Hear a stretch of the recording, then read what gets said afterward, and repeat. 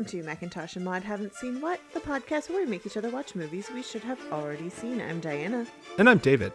And today we are watching Last Action Hero. With the help of a magic ticket, a young movie fan is transported into the fictional world of his favorite action movie character. Ooh, this movie. This movie is, a very special treat. It really is! And for this particular flavor, a very special treat, we had to bring on a very special guest. David, who is our very special guest today? Our guest, returning from one of our other most bonkers movies we've ever watched, Die Another Day, it is Becca from Magic Folk. Becca, welcome back to the show. Hi, it's good to be back. Thank you so much for being here, and I'm sorry. Sorry, but also not. Oh, this movie was something. It really was. I had never seen it before, but I knew as soon as I saw how awful its critical response was that it would be exactly my jam. Yeah, you have been on record on this podcast as loving bad movies. I do. I do love bad movies. David, you hadn't seen this before. Never. I had only seen bits and pieces of this on television, and I remember being highly confused by this film as a younger person, because it was the first time I had ever seen a film or a TV show where I knew that was Arnold Schwarzenegger, and he's not playing Arnold Schwarzenegger, but then they're talking about Arnold Schwarzenegger, and I didn't know what was happening because I didn't see like the first 30 minutes of the movie because it was on TV. I was like, I don't know what's happening, and this movie, I don't know if this movie is good or bad. Yeah, I didn't read the synopsis. I went in totally without any expectations, and it blew all of my non-expectations away. It is such a high concept for a lowbrow I love action the concept. film. The concept is perfection, in my opinion. Like, it is, especially in 93, this movie's from 1993, that is so cool. It's a really cool idea. Like, we didn't have any of this. It was all over the place. They couldn't bring it in. Yeah, Arnold Schwarzenegger said that he thought the script was one of the best he'd ever read, and he especially liked all the elements of comedy, action, drama, and satire in all of it. Oh man. Arnold, honey. Well, you know, up until this point, he only had one lane. But, you know, like, for him to get to play in those other lanes is actually pretty cool. Yeah. I don't know. Again, I love the idea of troubled youth gets to teleport into the world of his favorite character and play the part. What really threw me off was the magic ticket is from Harry Houdini for some reason. Yes. Why did it have to be from Harry Houdini? Why? Why is there that tie-in? Why anything in this movie, let's be honest. And the timing of, I kind of half expected them to come back to the real world, but it was just such a weird time in the movie. I was like, okay, it's going to be like half and half. They're going to spend half of it in the fiction world, but it's like 20 minutes in the real world. That really, ooh. Well, I kind of liked that because I feel like they had a lot of fun in the movie world. Mm-hmm. Like, they really had a lot of fun with that. And I feel like once we came into the real world, if we spent too much time in the real world, it would have just been a rehashing of all the things that we had already established in the movie world. Mm-hmm. And since this is a new concept, at that time, nobody would have bought it. And I feel like at that point, the joke is done. That's a fair point. Nowadays, I would want half and half because we've seen this thing happen. So we're like, okay, we're onto the joke. We're in, we buy it. But this being the first time they've done this, like, can we buy this other universe where, like, Stallone is in place of Schwarzenegger? Like, is that okay? I loved that bit. Oh, those bits are great. Like, I love the send-up of all the other action films, all those tropes. Those are the best. That's part of what makes this so enjoyable. For me, at least. I did like the very direct, like, acknowledgments of the trouble with the movie world, like the little boy saying, well, why don't you see any average women? That cracked me up. Look, the point is, there are no unattractive women here. I mean, where are the ordinary, everyday women? They don't exist because this is a movie. No, this is California. By the way, thanks. I think it was really slick the way you got this girl's phone number. Oh, yeah. That, and then like the whole thing about you're not going to say it. You're not going to say the F word. This is a PG-13 movie. You can't do it. And I'm like, absolutely. You can't say it. Like, that was very funny. And like you said, all the little nods to all the other action movies and just the tropes everywhere. Oh, the buddy cop where they put two completely mismatched characters together. I loved that. They had the bonkers knockoff guy that was Danny DeVito. Oh, yeah. Just Danny DeVito, period. It was very entertaining. I thoroughly enjoyed this. So, we enjoy the idea of this film. But this film did not do very well. Mm-mm. It had an $85 million budget. It grossed $50 million in the US, and it had a cumulative worldwide gross of $137 million. This was Arnold's first real failure. Wow.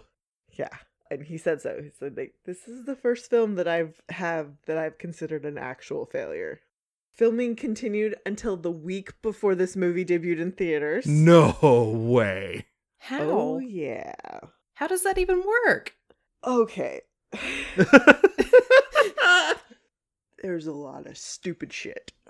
Because this movie could have been so much better. Oh, yeah. And the number one problem is that the studio mandated June 18th, 1993 as the release date. Okay. They said, that's it. We're doing this. We're not moving it. Even after Universal decided they were opening on June 11th, Jurassic Park. Oh. Yeah. That would cause the problem. Uh-huh. Yeah. And even after they had a sneak preview in May. On May 1st, they had a sneak preview, and it went horrible. They had long pauses with the audience where they said nothing. Critics had already seen the film at this point and were saying stuff like Siskel and Ebert said, it's 10 minutes too long. It is. Which I agree. And all of that got out to people. Oh, no. So they didn't have time to fix anything. Oh, Jesus Christ. And they were trying to push it to July or August to try to get it away from Jurassic Park. And they're like, no, we're sticking to this. So yeah, that was most likely the main contributing factor to this film not doing well at all. Thinking about that, like, you put this up against Jurassic Park and it's not really a comparison. It doesn't have a shot in hell. Especially this movie, number one, being an action comedy, but number two, also being really fucking rough. Yeah.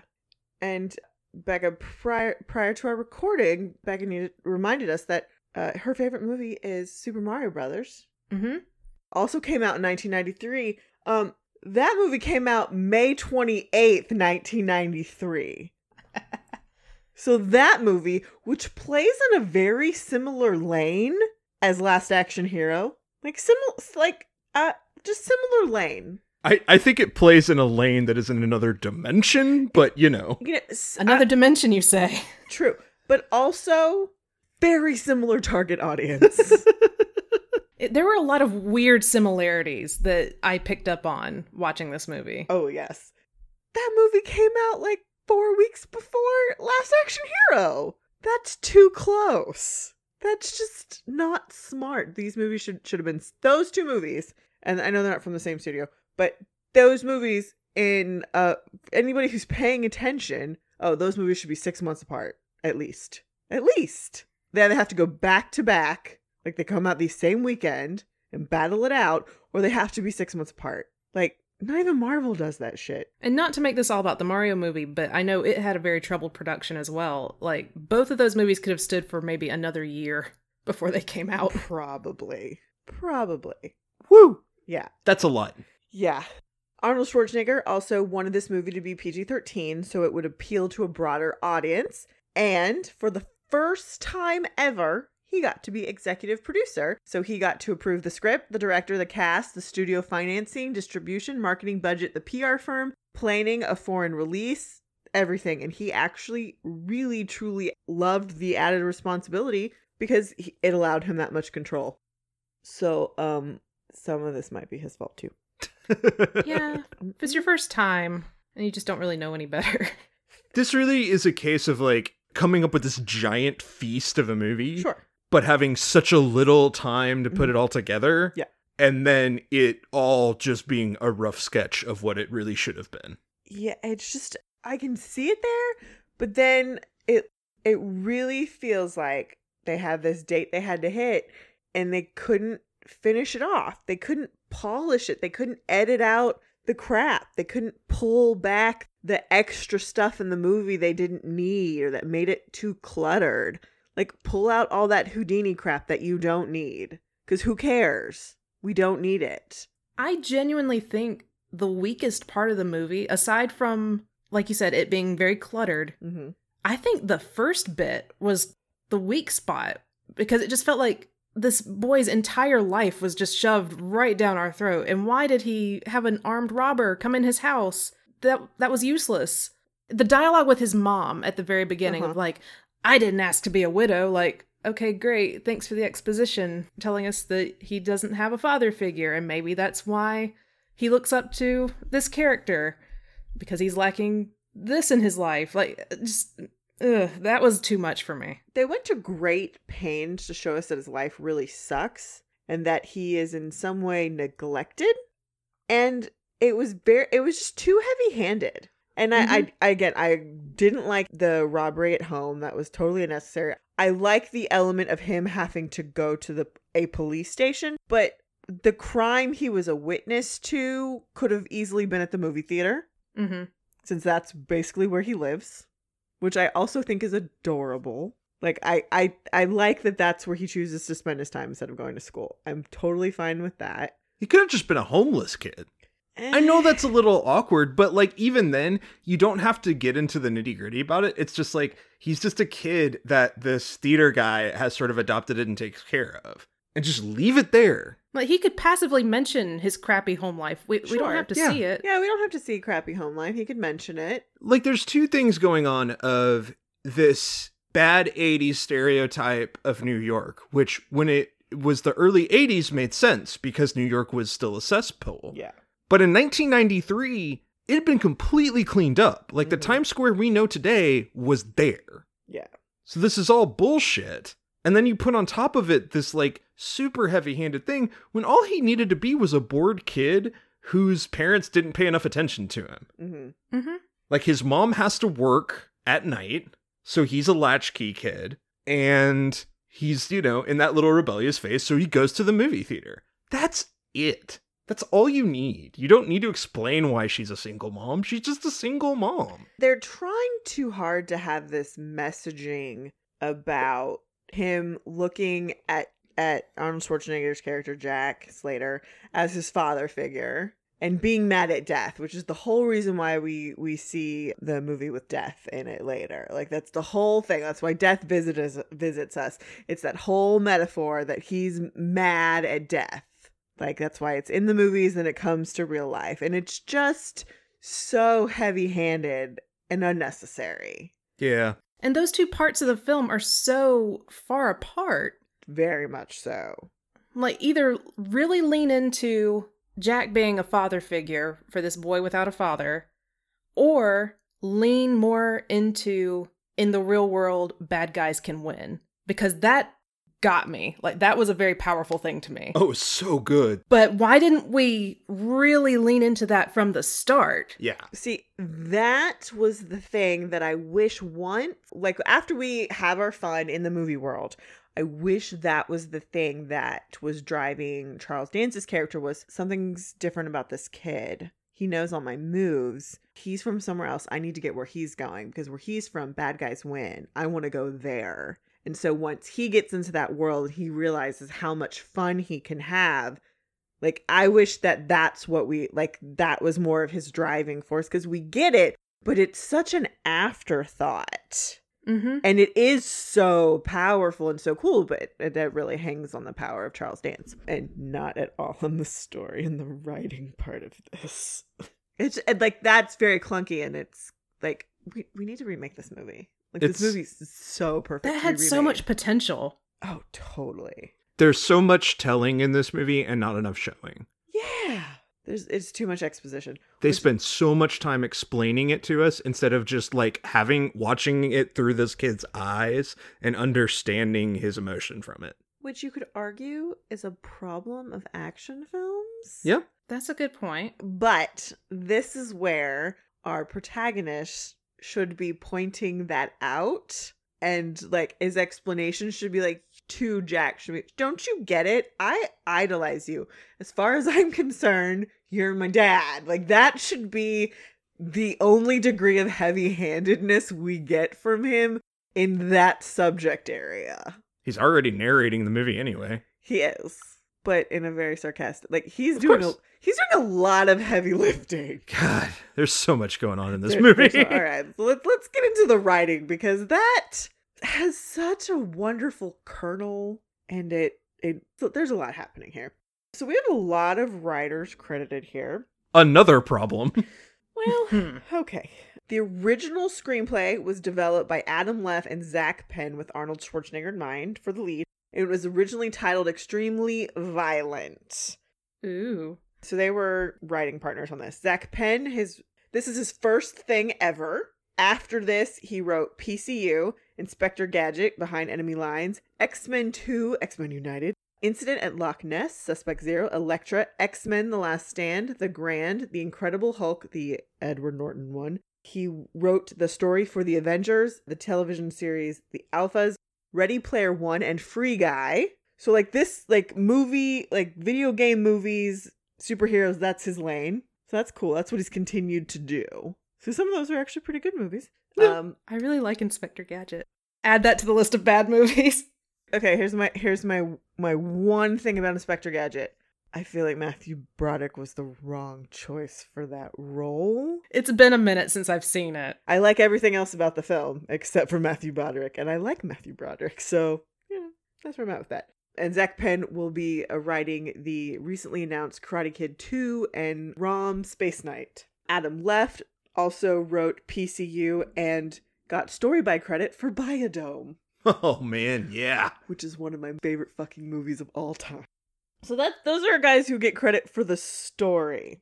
Then Columbia Pictures bought the script, and then they independently asked Arnold about it. And then they changed it to Last Action Hero, and they had it rewritten by Shane Black and David Arnott. Shane Black's credits before this were Lethal Weapon, The Monster Squad, Lethal Weapon 2, The Last Boy Scout, Lethal Weapon 3. At this point, he was just getting character credit for that. And then after this, Kiss Kiss Bang Bang, The Long Kiss Goodnight, Iron Man 3, The Nice Guys, The Predator, and Doc Savage, which was just announced. And for David Arnott, before this, he did The Adventures of Ford Fairlane and then worked for an actor for a little bit, and mostly in TV bits. So he didn't do much else other than this.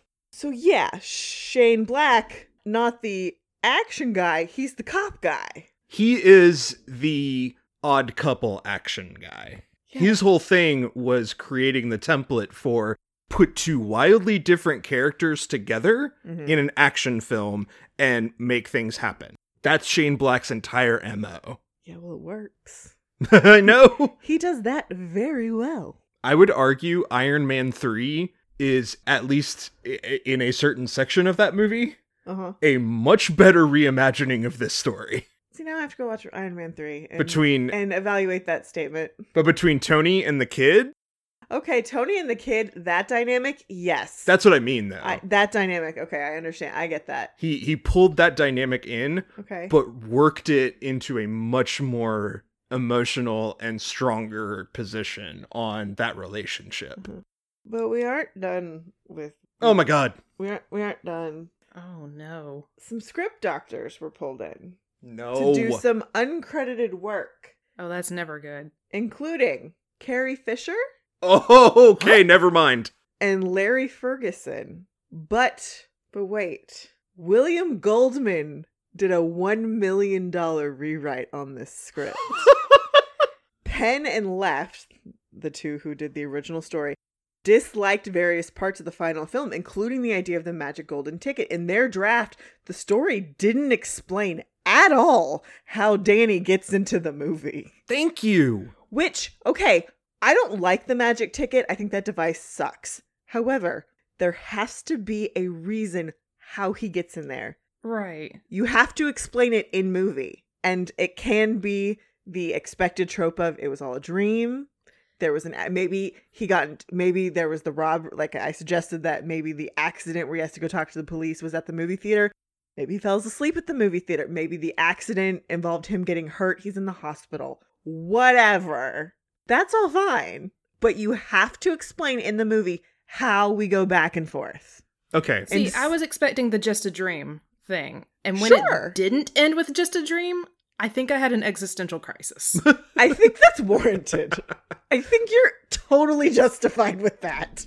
But now that you say William Goldman, Yes. in my head, Uh-huh. the bringing death in, Yep. the heavy-handed family drama, Uh-huh. the magical ticket, Uh-huh. all of that screams William Goldman. You want to know This- what screams William Goldman more than anything else? Lenny the Fart. Nothing. Leo the Fart, Leo the excuse Fart. me. I'm sorry, Leo the Fart.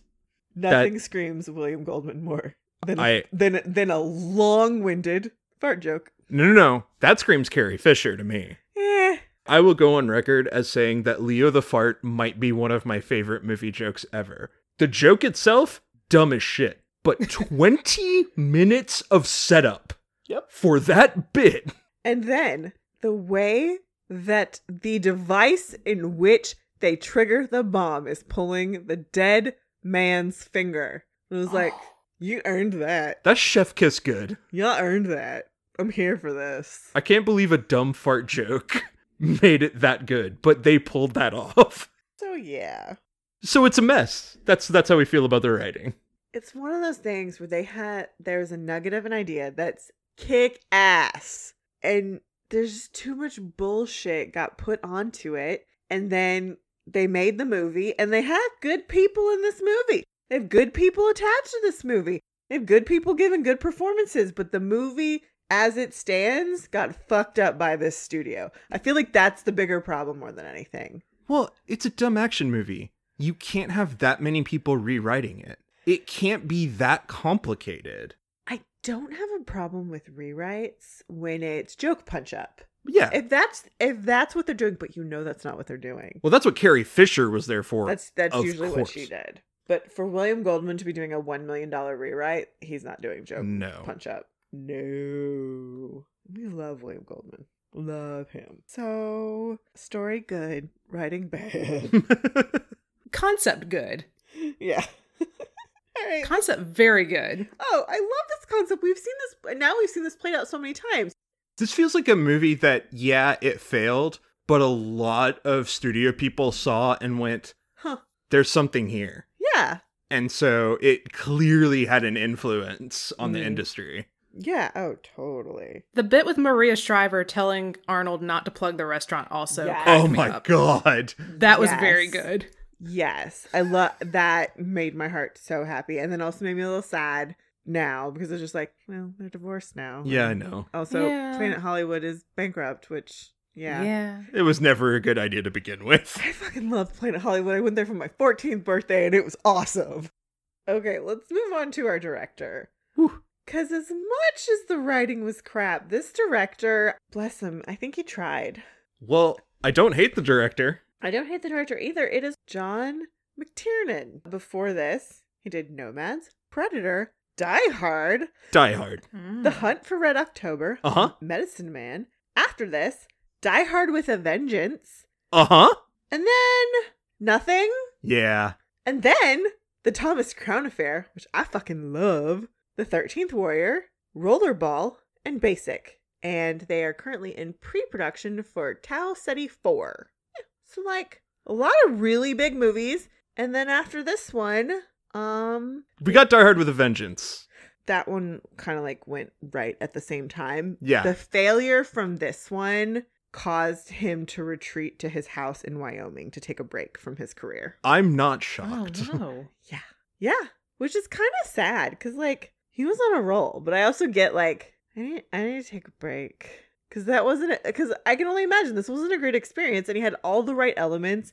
Like, the studio fucked this up. More than anything else, the studio fucked this up by sticking to that damn release date. I don't think I've seen many of his other works, but I definitely echo what you guys say about all the right elements were there, and he was probably just doing his best with what he had. And Yeah. I do not blame him for wanting to retreat to his home. Because, I mean, that had to be a shock. Like, after Yeah. coming off of Die Hard and all that other stuff, like with Arnold saying this was his first failure, Yeah. I mean, that has to be just really hard to take. Yeah. So I totally don't blame him for wanting to just take a break for a while. I'm going to go pout in my $1 million Wyoming home. I need to rethink my life. I think that often, sometimes in the same day. I need to rethink my choices. Well, and expending that kind of money and that kind of energy on a movie like this, where I think everybody there bought in and thought, like, this could be something really interesting and different and unique. And then it just to fall apart as you're trying to put it together. You know, I think once they all got on set, they started off with all these good intentions, and as they went, it just felt like it was slipping away the whole time. I could believe that. You get that energy from everyone. We do have one who could have been better. Ooh. Robert Zemeckis was in contention to direct at one point. Oh, he would have been so much better for this movie. He's a goofy dude. Zemeckis did Back to the Future. He could do this. He's a good dude for this type of thing. Action, enough action, but some goofies. Mm-hmm. Oh, I can see a lot of similarities between this and Back to the Future, actually. Oh, totally. Love Back to the Future. Well, like you said, it has a balance of action with some comedy elements, with some actual, like, serious stuff. Like, it's good. and in that rush, Zemeckis would have been able to figure out how to pivot to make it work. Yeah. And I don't think McTiernan understood that. And I feel like even at this point, I think Robert Zemeckis would have had enough pull to convince the studio, you cannot put this the week after Jurassic Park. Oh my God. Jurassic Park is going to change the fucking game, because everybody knew it was going to. Yes. Like, they knew what Spielberg was doing, because that took freaking forever. Like, you knew it. Like, I feel like Zemeckis would have been able to, like, you're not fucking putting this movie right next to this. It either has to come out before or it has to come out several months after. Push it to August and Yeah. have this be the movie that, like, everybody's kind of seen Jurassic Park. Let's give them something different. Sure. Even a month later would have helped this movie. Just 1 month, because then it would be like everybody's already seen it. Now they can come watch this before they go watch Jurassic Park again. Okay, so now it's time to talk about our cast. Fun time. And we start with Arnold Schwarzenegger, who we've never talked about on this podcast. How? It's been 3 years and we've never talked about him. Damn. Wow. Yeah, To be fair, we've seen a lot of his movies already. we have, but he's never even been like in a cameo of something. Yeah. So, he plays Jack Slater.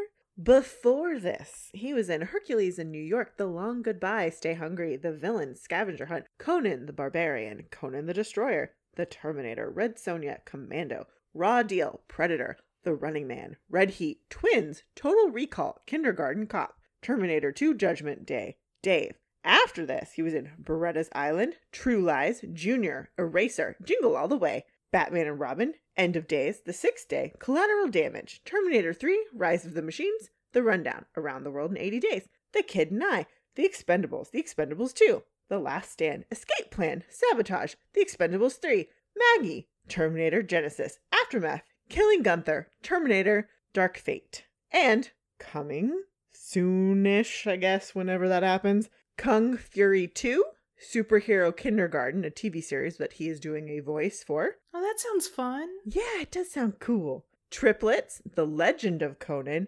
and he is rumored to be on a TV series called Outrider. Woo. Oh, and then in there somewhere, he was the governor of California for a while. Not that important. No. That there was a break in his movie making career, and that's when he was the governor of California. Mhm. That was a weird time in our life. They had some weird kind of homages to that in this movie. Yeah, there's a tiny little note about that. Okay, I'll save it for them. No, you're good. But I definitely noticed it. Yep. I was like, wait, was this before or after? This had to be before. Oh yeah, way before. So this was his first real failure. I don't think he's that bad in it. I think he's doing great. He is a little stiff. Mm-hmm. But this is the first time he's really getting to play comedy. All of those things before, he is doing just action. Just action. He gets Kindergarten Cop And Twins. and Twins. His whole thing in those movies is to play the big guy who's tough as a joke. It's let's take the big cop guy, put him in a room filled with kindergartners. That's a joke. That's funny. And it is funny. I love that movie.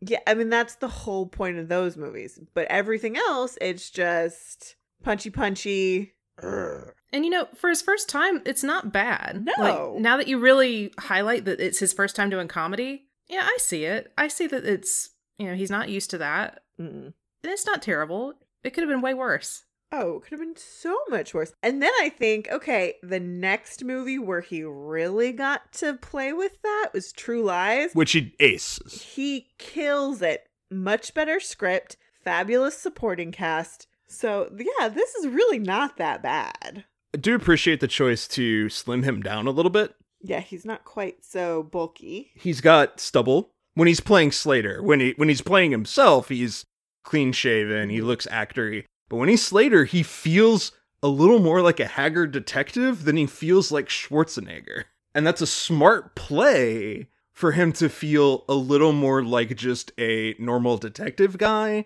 which plays even more into the funny. And he kind of looks like two different people in those scenes. When they have him stand next to himself, they look like different characters, which is a smart move. Yeah. I don't know, it's a very interesting performance. And I think you're right in that because this is his first time, the times where it falls flat is just because he's figuring it out. Yeah, I think that's fair. Jack Slater, when trying to pose as Arnold Schwarzenegger in the real world, keeps getting the name wrong and calling himself Arnold Braunschweiger. The first part of Arnold Schwarzenegger's real name, Schwarz, means black in German, while the first part of the wrong name, Braun, means brown in German. Also, Braunschweiger is a type of liverwurst made in Brunswick in Germany. So, yeah. I knew it! I knew that came from something. And then in the German dub, he calls himself Arnold Beckenbauer, which means pool builder, which is also the name of one of Germany's most famous soccer players. So, Oh, that's fun. so like I love it when dubs have fun, international fun. I'm like, why not? Go for it. You gotta lean into the bits for the other audience. Sure, why not? That's very cute. Next, we have Austin O'Brien as Danny. Hey! Before this, he was in The Lawnmower Man. After this, he was in Prehysteria, My Girl 2, Apollo 13, The Babysitter's Club, Lawnmower Man 2. He was a series regular on the TV series Promised Land. He was in the TV movie Spirit, Runaways, Bounty, Innocent, Rain from Stars, and then his last credit is from 2015 called Cowl Girl. And he has since retired from acting and has his own photography company. Cool. Yeah. So what do we think about Mr. Austin O'Brien? Bless him, he's trying. They're making that kid work for it. He's got so much he has to do, Yeah. but he falls flat because he's got that very actory feel and not that kind of general charisma feel. Mm-hmm. Like, it's not to say that Macaulay would have been perfect for this role, but you imagine a Macaulay Culkin being in that role, having a more natural feeling. And that's the vibe I miss from him. You needed a kid with a little more presence. Yes. And Austin does not have that. He just doesn't. Macaulay is distracting. Absolutely. And that, like, but I do think about that in that sense of here's a child actor who has presence and charisma in droves. Yeah. That can stand up to Arnold. Sure, no. And that's what you need. You need an Elijah Wood. Yeah. An Elijah Wood. He would have been good. great in He this. would have been great in this, yeah. He would have been the right age, too. Yeah. Yeah, he had a lot of work to do. Like, he was carrying a lot. Yeah, and I mean, he's perfectly fine, and I've seen him in a couple of those other movies he was in. He was great in those. But yeah, he's doing a lot of work, and he's just not quite charismatic enough for me to be like, oh yeah, you're amazing. It was either too much or too little, I felt like. Fair. Yeah. Yeah. Because there were some scenes where he was like, I'm the wisecracking 90s kid. Like, it was too much. Yeah. But then other times he undersold it. Oh yeah, or Jonathan Taylor Thomas. Yeah. Oh, that's who I was really thinking. The floppy hair. That's Uh-huh. it. It's exact same look. Same like That The 90s scrappy kid look. The little Yeah. gravelly voice. little bit Lion King voice. Mhm. That's it. I like Jack Slater. Yeah. I love Jack Whatever. Slater. You're not gonna say it. You're not gonna say it. You can't say it. That's it. That's Jonathan Taylor Thomas. That's who needs to do this role. Well- We fixed the movie. There we go. We fixed it. We fixed Done. it. Done. Movie over. Movie over. Just call up the time machine. We've got it. Got it. No more script rewrites. Just throw in JTT. We got it. JTT. All right. Next we have Charles Dance as Benedict. Oh my gosh. Okay. Charles Dance has an obscene amount of credits and a bunch of shit I have never heard of. Mhm. In part because he does a lot of narration for a lot of documentaries. And a lot of it's British shit, and I have no idea what it is. He is a Britishy actor. Oh, isn't it always the British? It's a lot. It's a lot of British, and then a lot of like European crap. That I don't know what this is. So here's what we got. Before this, his very first acting credit is a film that we've covered called For Your Eyes Only. That's right. James Bond. James Bond. He was then The Jewel in the Crown, a TV miniseries, ton of television, Good Morning Babylon, Hidden City, White Mischief, and then he played Ian Fleming in GoldenEye in the TV movie, as well as being in Alien 3. After this, he was in Century, China Moon, Gosford Park, Ali G in The House, Black and White, Swimming Pool, Labyrinth, City and Crime, more TV miniseries and more documentary stuff, Bleak House, a television series, Starter for 10, Trinity, There Be Dragons, Game of Thrones. Yep. Oh. He's Tywin Lannister. Child 44, Victor Frankenstein. Pride and Prejudice and Zombies, Me Before You. Ghostbusters, That Good Night, a television series called Hang-Ups, a television series called The Widow, Godzilla King of Monsters, and The Crown. And then coming up for him, The Kingsman, The Singapore Grip, a new TV series, Mank, The Liar, and The Inn at the Edge of the World, and A Patriot. He's busy. Charles Dance does a lot of shit. Highlight of this fucking movie. I love Yeah, him. he was great. I love the constantly changing evil eyeball. Mhm. That was a good gag. Loved that gag. I wish there had been. I wish they had done it just a little bit more, because they do it, but I wish they would have done like played a little bit more with the like in one scene it changes, because they that didn't would have been do great. they didn't do that. And I felt like that would have been playing more into those types of inconsistencies in action films that are accidents. That's funny. I needed that. That was like, I need like one more of those with the eyeball thing, but I loved it. He's so pitch perfect in the timing of it and in the eye-rolling annoyance at the ineptitude of all the people around him. Yes. Like, every henchman is incompetent, because of course they are. It's an course. action movie. They have to be. But the fact that he then comments on it Uh-huh. and eye rolls through it makes it so good. Oh, it's fabulous. And then when he gets in the real world and shoots the guy. Hello? I've just shot somebody. I did it on purpose.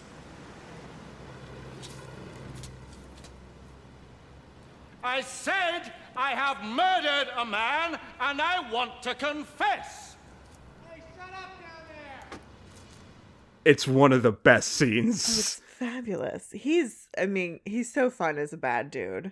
But I love watching him become calculating. Mm-hmm. That's what's so fun. The gears are moving and you can see it. That's what's so fun to watch. I enjoy him so much. I have 2 could have been betters. Oh. Ooh. Yes. He replaced Timothy Dalton.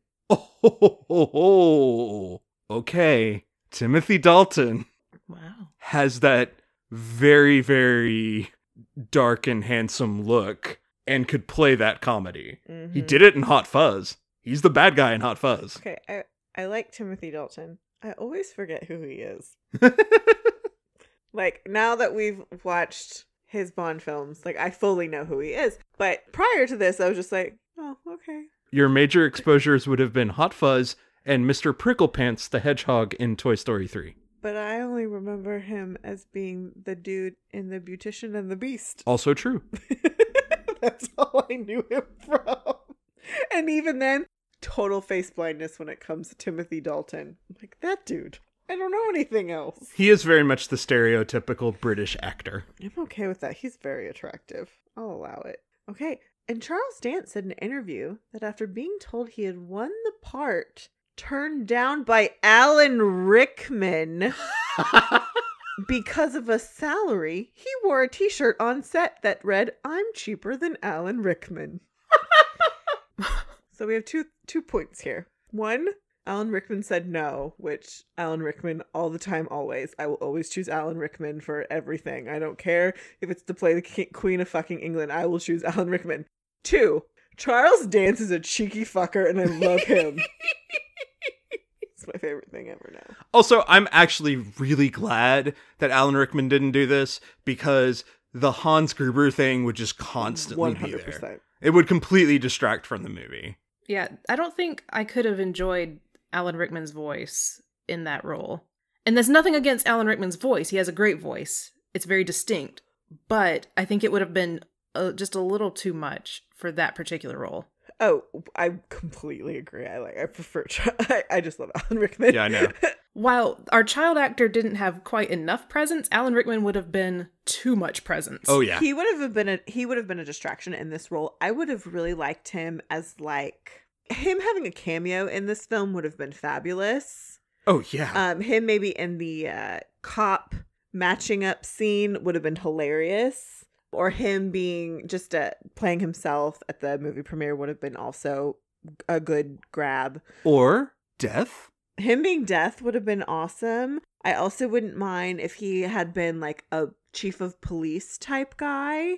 I love who plays our chief of police, who we'll get to here next. But like just putting him in one of those types of slots I would have been fine with that type of cameo. And also, yes, this is directed by the same guy. We're gonna put him in here. That's fine. Or like have him be the ticket guy at the movie theater. Yeah. Just some stupid cameo. All right, next we get Frank McRae as Decker. Now we have talked about Frank McRae not once, not twice, not 3 times, but 4 times on this podcast, but only as an Arpon. I think this is a record. So yeah, before this he was Shaft in Africa. He was in Dillinger, Bank Shot, Judgment, Hard Times, Walking Tall Part 2, Pipe Dreams, Tracks, a bunch of TV movies, FIST, The End, Big Wednesday, Paradise Alley, Norma Ray, Rocky 2 as the meat foreman. He was in 1941, Used Cars, Cannery Row, 48 Hours, National Lampoon's Vacation as Grover, Second. Red Dawn as Mr. Cheesedale, There's our third. Batteries Not Included, Farewell to the King, License to Kill as Sharky, Number 4. Lock Up, The Wizard, and Loaded Weapon 1. After this, he was in Lightning Jack, The Killing Jar, One Hell of a Guy, G-Men from Hell, and Love's Abiding Joy. And then coming soon, The 50-Foot Sister. I can't believe we got a lead role for this guy. I know, he's awesome. Like I love him as Decker. Yeah, that was a very fun character. That was a fun trope that I'm glad we got to see. Yes. Well, and they did such a good job of pushing that trope so far to its absurd limit. Mm-hmm. Like that trope is so common in cop Yes. movies, but they took it so fucking far Mm-hmm. with how angry he is. And then he's still angry, but they're bonding. And it's all weird and mixed up. Like they're bonding, and it's just, I love that, and I just love the call out to the complicated male relationship, That was great. and just that like Danny's been like, yeah, you cried when this happened. Like you told him? No, I didn't tell him. Then how does he know about that? Like those scenes are played perfectly. I would not change anything about those scenes together. They are done so well. And Frank McRae is awesome. Yeah, he was fantastic. Yeah. Our last person in our main cast is F. Murray Abraham as John Practice. Ugh. This is another person who has an obscene amount of credits. Oh, yes. An obscene amount of credits. You know this person. They have been in everything. We've also never talked about them on the show. So, before this, They Might Be Giants, Serpico, The Prisoner of 2nd Avenue, The Sunshine Boys, All the President's Men, The Ritz, Marco Polo, the TV miniseries, Scarface, Amadeus. There you go. Think about that. That's the important one. Important. The Name of the Rose, The Third Solution, Slipstream, Beyond the Stars, The Favorite, An Innocent Man, The Betrothed TV miniseries, a bunch of TV movies, Money, Mobsters, Eye of the Widow, By the Sword, Sweet Killings, and then after this, Surviving the Game, Nostradamus, Jamila, Mighty Aphrodite, Children of the Revolution, Babyface Nelson, Star Trek Insurrection, Muppets from Space, Finding Forrester, The Knights of the Quest, 13 Ghosts, Joshua, 5 Moon Plaza, The Stone Merchant, The Final Inquiry, Wine and Kisses, some more TV movies, The Unseen World, Day of the Siege, Inside Llewyn Davis, The Gambler Who Wouldn't Die, The Good Wife as Burl Preston, The Grand Budapest Hotel, The Mystery of Dante, A Little Game, Isle of Dogs, Homeland, the TV series, Robin Hood, How to Train Your Dragon, Hidden World, Chimerica, the TV series, Lady and the Tramp, Mythic Quest, Raven's Banquet TV series, and then he's got a film coming called Things Heard and Seen. Woo! Yeah, I love him. Oscar-winning actor. Yep. Brilliant. He's so great. He found a character and then is so consistent with it through the whole movie. He's very consistent in this movie. I mean, he's one of the best parts of the movie. He has that 40s cadence. Mm-hmm. What are you talking about? Mm-hmm. Despite the fact that he's in a 90s action movie, he has totally picked this hard-boiled character who's double-crossing everyone. And he's treating it like he treated his performance as Salieri in Amadeus. Well, yes, because they reference that so oh my god much. Mozart. I've killed a lot of people. I've killed so many people. I don't remember their names. Yes, he says that he killed Mozart, which is a reference to the movie Amadeus, which I freaking love that they are referencing the actor and his previous works, and it's such a big deal. And then later in the film, they're playing lots of classical music and they play The Marriage of Figaro, which was written by Mozart. Of course they do. It's just that's one of those inside baseball things that I'm just like, you're into that one. The script is so overcomplicated, but the bits pay off so well in this movie. Practice had some of the best, like, punny type things happening. Like, how do you get to Carnegie Hall? I thought that was going to turn into something. Yeah. I thought it was too. Like, once we got to New York and Jack was like, what's that on the radio? And they said, oh, it's Mozart. I immediately thought the next line was going to be, how do you get to Carnegie Hall? Mm-hmm. And that was going to be some kind of big thing. And then it wasn't. They missed that one. Oh yeah. No, that was a great setup. And then also his name being Practice. So ridiculous. Which again is an amazing call to him having played Salieri. Yep. Which is just like, that feels very William Goldman to me. That feels very like, it's just he's just phenomenal. Yeah, and so that's our main cast. There's some other people who are listed as part of the main cast, but they are just in the movie so little. It's just not worth it to go through all of their Can I really quickly just say, I really liked Meredith Whitney. I liked her a lot. I would have liked to have seen more of her in the script. Yeah. Oh, yes. Like, especially because the whole premise, like, in the real world was this is her debut. Mm-hmm. Like, if we're trying to logically make that make sense, she should have been more present, I felt like. Oh, absolutely. So that's Jack Slater's daughter, and she's played by Bridget Wilson Sampras. This movie was her film debut. And why didn't we get more of her? She was great. She was hilarious. Like, I love that moment when she was like, hey, Dad, I heard you were down here. Thought you might need some more clothes. Yes. I remember seeing that, like, vividly. I remember watching that and being like, this is a movie. This isn't like an inside how they made the movie. This is a movie because that's a joke. Yeah. Like, because I couldn't figure it out when I was watching it as a kid. But I vividly remember that. And it's so funny. Yeah, I wish she had been part of the solution to the movie. Yeah. They start her character off as like, oh no, you're going to play into ingenue tropes. And then they just little by little chip away at that until you get to full on comedy with it. But yeah, after that bit, she disappears. Yep. And I think that comes in the convoluted screenwriting. If you had more focused screenwriting, you would have kept her character throughout the entire thing, or you would have gotten rid of her altogether as superfluous. Yeah. One of the two. Well, yeah, and I just love that the joke is that since it's Jack Slater 4, they have to introduce this new character. It's his daughter. Uh-huh. And so I also think it's funny that it's her debut in the film, but it's also the actress's film debut. Yeah. Which is great. But yeah, we could have used her more. It would have been fun. So she is actually one of our Arpons, but we've also got Art Carney as Frank. Good grief. You know that, like, you're like, who's Art Carney? That dude is from The Honeymooners. Mm-hmm. Like, he did 8 bajillion things, but that's what he did with his entire career was, like, it's that. Also, just the fact of Frank, my favorite second cousin. My favorite second cousin.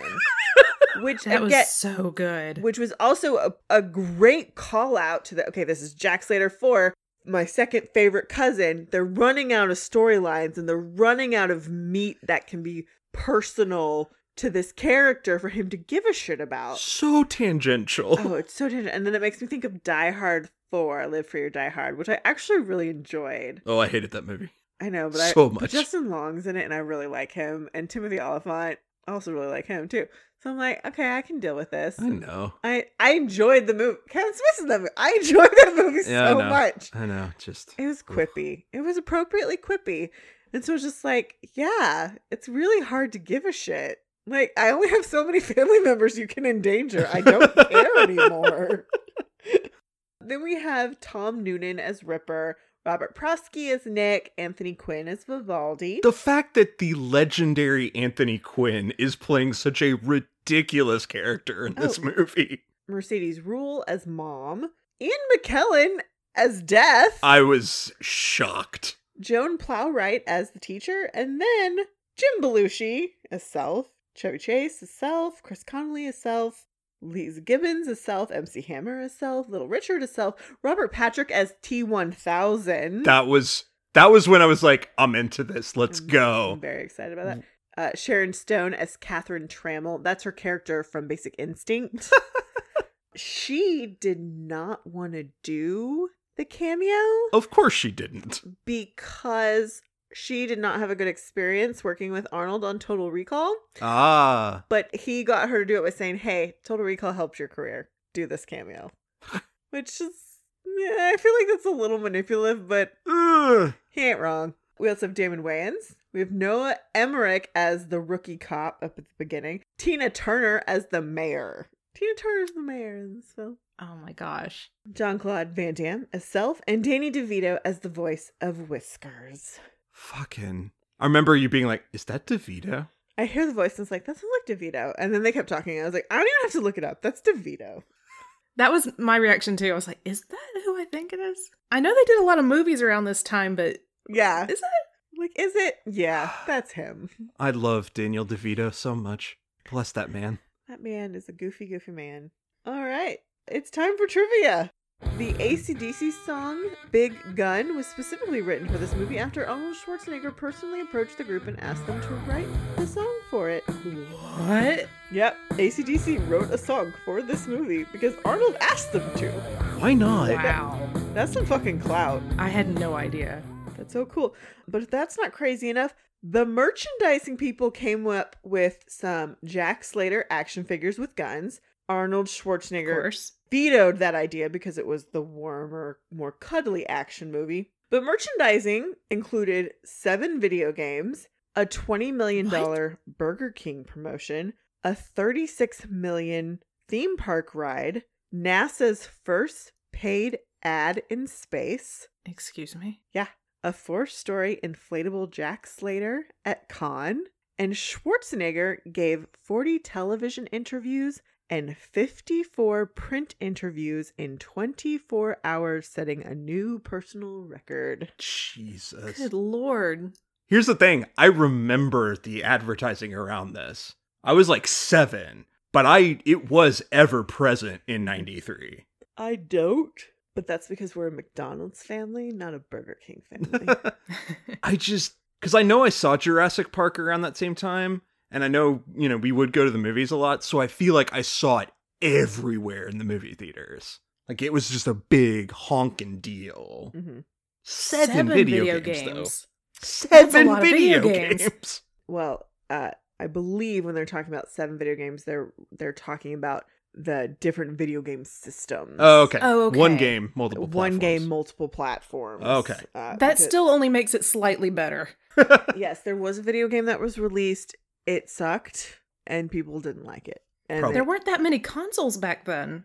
I didn't think. there was SNES and Right. Genesis, Neo Right. Geo. and then Neo Geo, okay. Amigo or Amiga. That's a lot. PC, probably. Oh, PC gaming would have been in its very early stages, huh? They were planned. The Sega CD and Master Systems were planned, but were not released. Game Gear, Game Boy, Sega. A Game Boy game. Yeah, Amiga and M-DOS. So they had those were all set to release. Oh, it was PC gaming back in the disc days. Woo! Yeah. So it was the 7 platforms. Yeah. That's rough. Yeah. I hate that. It didn't do super well. Of course not. No. I'm gonna have to track this down. Oh, you should be able to. It's a screen scroller. Dear Nintendo, you know how you have the SNES library on the Switch now? There's Last Action Hero to that list.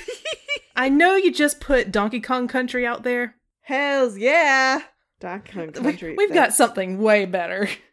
Yeah, first paid ad space. So, yeah, it's the whole thing. Jesus. They were going after it. Why they screwed it up so hard? Why? Writing. It's always fucking writing. Writing sucks. You can't save it. Nope.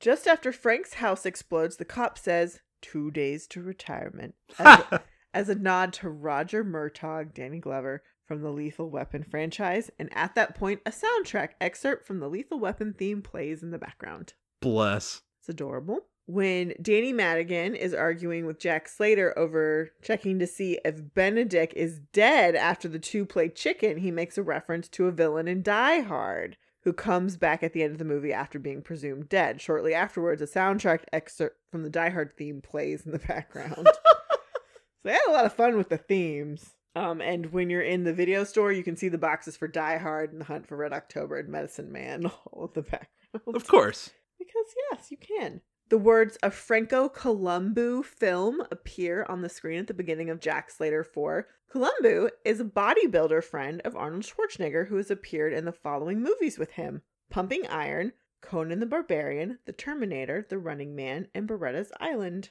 Ah, neat. It's fun. Many of the props in Jack Slater 4 are made by the fictional company Acme. Acme is known for appearing in the Wile E. Coyote Roadrunner cartoons. Of course. Yep. I think that's cute. Before the Hamlet sequence, where Laurence Olivier version of Hamlet is shown to the class, the teacher is Joan Plowright, who is Olivier's third wife and widow. Aww. Noting her students' apparent ignorance of Olivier's storied career, she tells them that they may remember him as Zeus in Clash of the Titans, one of Olivier's final roles, or from his Polaroid television advertisements. Yep. I love that. Oh, that whole Hamlet sequence Is a treasure. That was very fun. Something is rotten in the state of Denmark. And Hamlet is taking out the trash.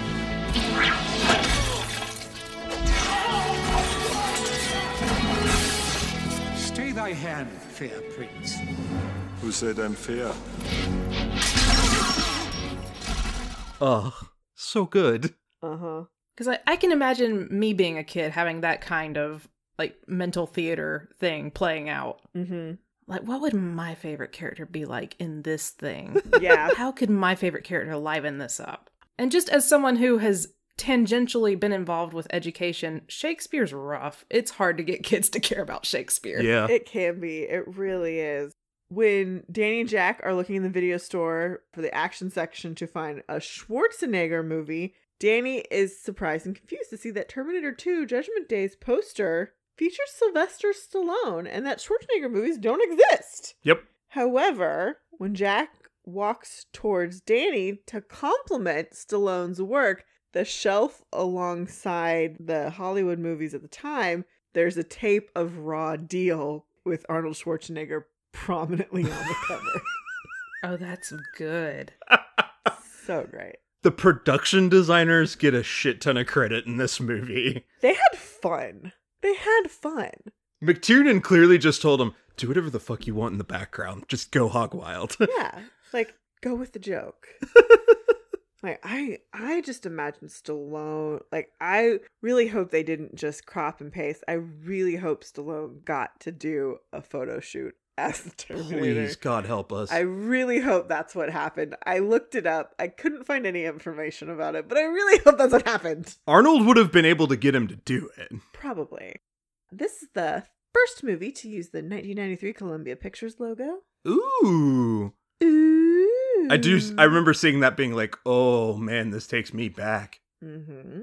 In this movie, the characters are able to enter and leave the movie world via a magic ticket, which is credited to the famous stage illusionist and escapologist Harry Houdini. However, in real life, Houdini was firmly opposed to the idea of supernatural powers and spent his time debunking fake spiritualists and phony mediums. So yeah, you were completely right to call this out, Becca.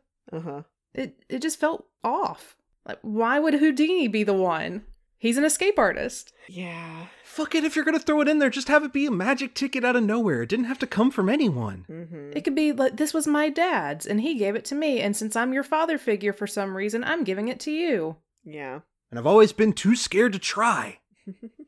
This cast features 4 Oscar winners, F. Murray Abraham, Art Carney, Mercedes Ruehl, and Anthony Quinn, and 6 Oscar nominees, Sir Ian McKellen, Sharon Stone, Sylvester Stallone, Dame Joan Ploutwright, Michael V. Gazzo, and Danny DeVito. Jeez. Yeah, Michael V. Gazzo was one of the cops. Wow. Yeah. That's a lot of clout for a movie this nuts. This movie makes several oblique references to the governor of California. These are eerily prescient statements to make, with Arnold Schwarzenegger later becoming the governor of California. And Nick later tells Jack Slater that politicians are twice as bad as anything else. Mm-hmm. It feels like they're making a Reagan joke, Totally.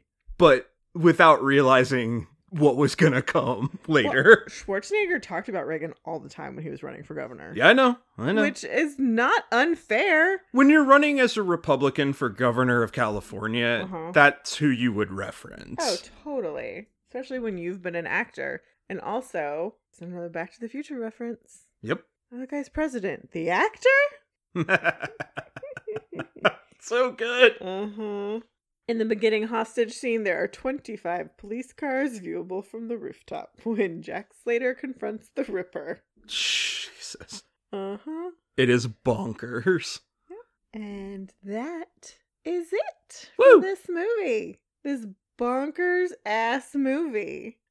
So I guess now it's time to do our ratings every time we do a movie. We come with a very special rating, and I feel like this movie is asking for golden tickets.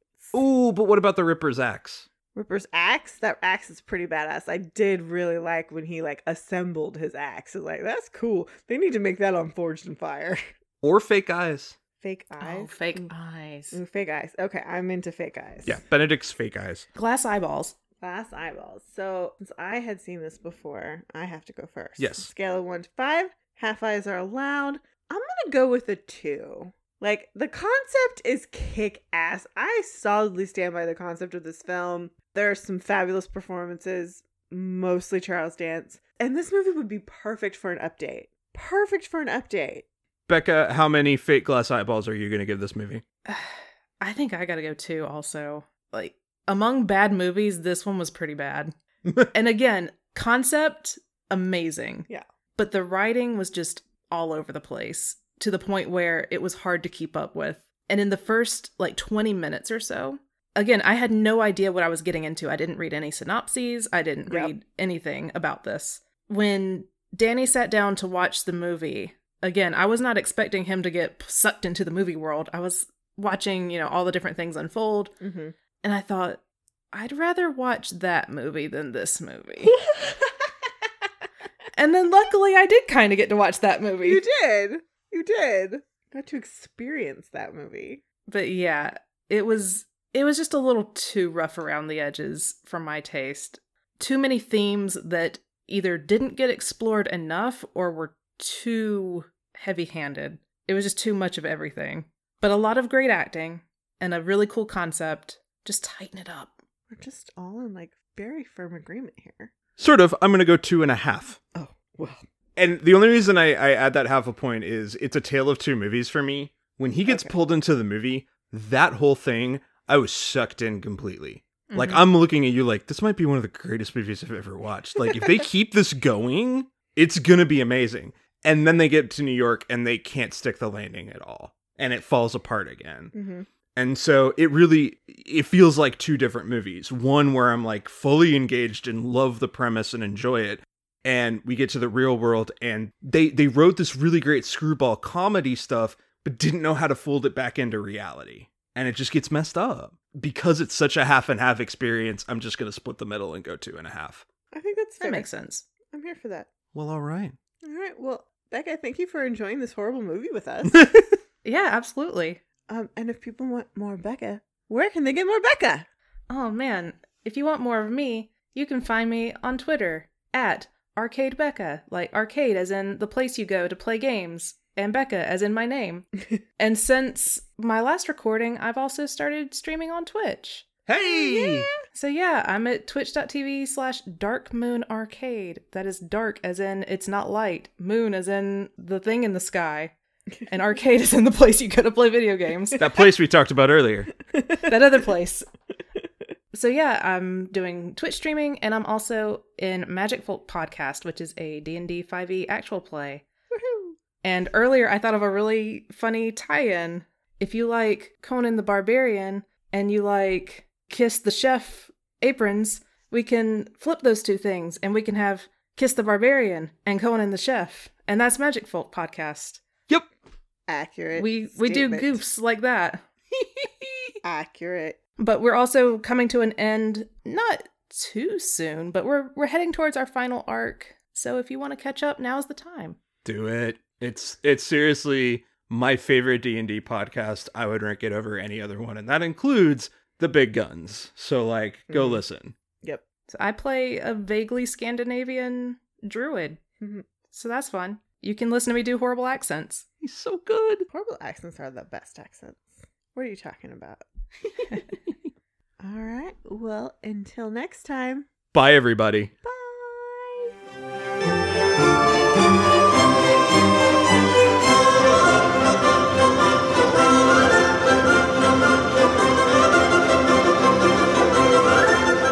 Thanks for listening. Be sure to review and rate us on iTunes, Stitcher, or wherever you listen to your podcast. For questions, comments, and recommendations, you can email us at macintoshandmod@gmail.com or find us on Twitter, Instagram, and Facebook.